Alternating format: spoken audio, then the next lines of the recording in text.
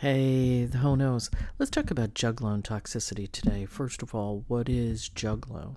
Now, juglone is a toxic substance that develops when hydrojuglone is exposed to oxidation, and that can happen under the soil, that can happen above the soil. So let's first talk about under the soil and where this comes from. Juglone, hydrojuglone, is produced by plants in the juglone family. That includes walnuts, pecans, butternut, many plants in that genus. And they produce the hydrojuglone in varying amounts depending on the health of the tree, the location of the tree, and the tree itself, where it falls in the genus. And each, like humans, we each produce differently. So that hydrojuglone is given off either by the roots underground or above ground.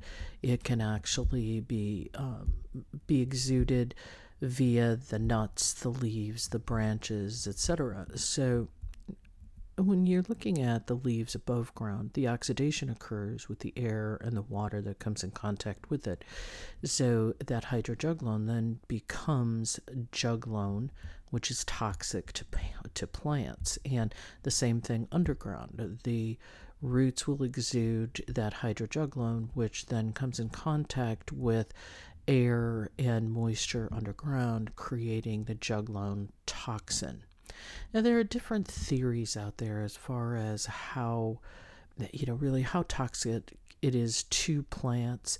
And there has been some really great research was done for a number of years, probably close to 25 years now, out of the University of Champaign-Urbana, that was monitoring and measuring the length of time that juglone stayed in the soil, that it stayed active, and it was really quite surprising how long that juglone would stay in soil.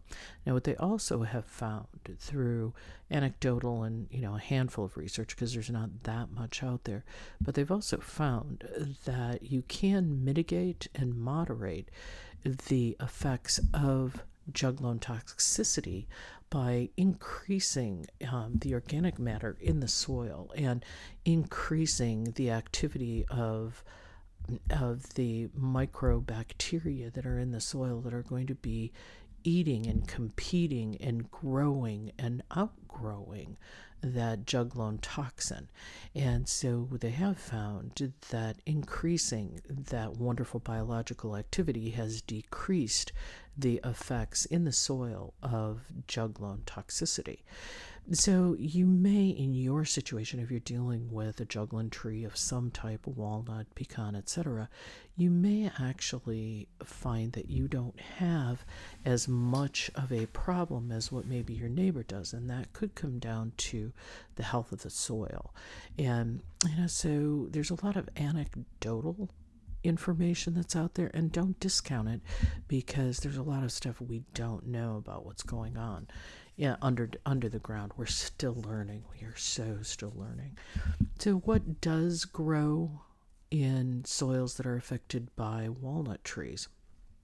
Really, you can take a look at, especially now is a great time to take a look at a lot of the fall planted bulbs. So your alliums, crocus, hyacinth, most of those do really well in soils that have a juglone toxicity issue. So we don't see too many that are taken out by juglone alone. And also, anecdotally, what people are finding is that there are quite a few vegetables. Again, with allium bulbs, the ornamentals do really quite well, but also the vegetative, the ones we grow for eating, the alliums do really pretty good.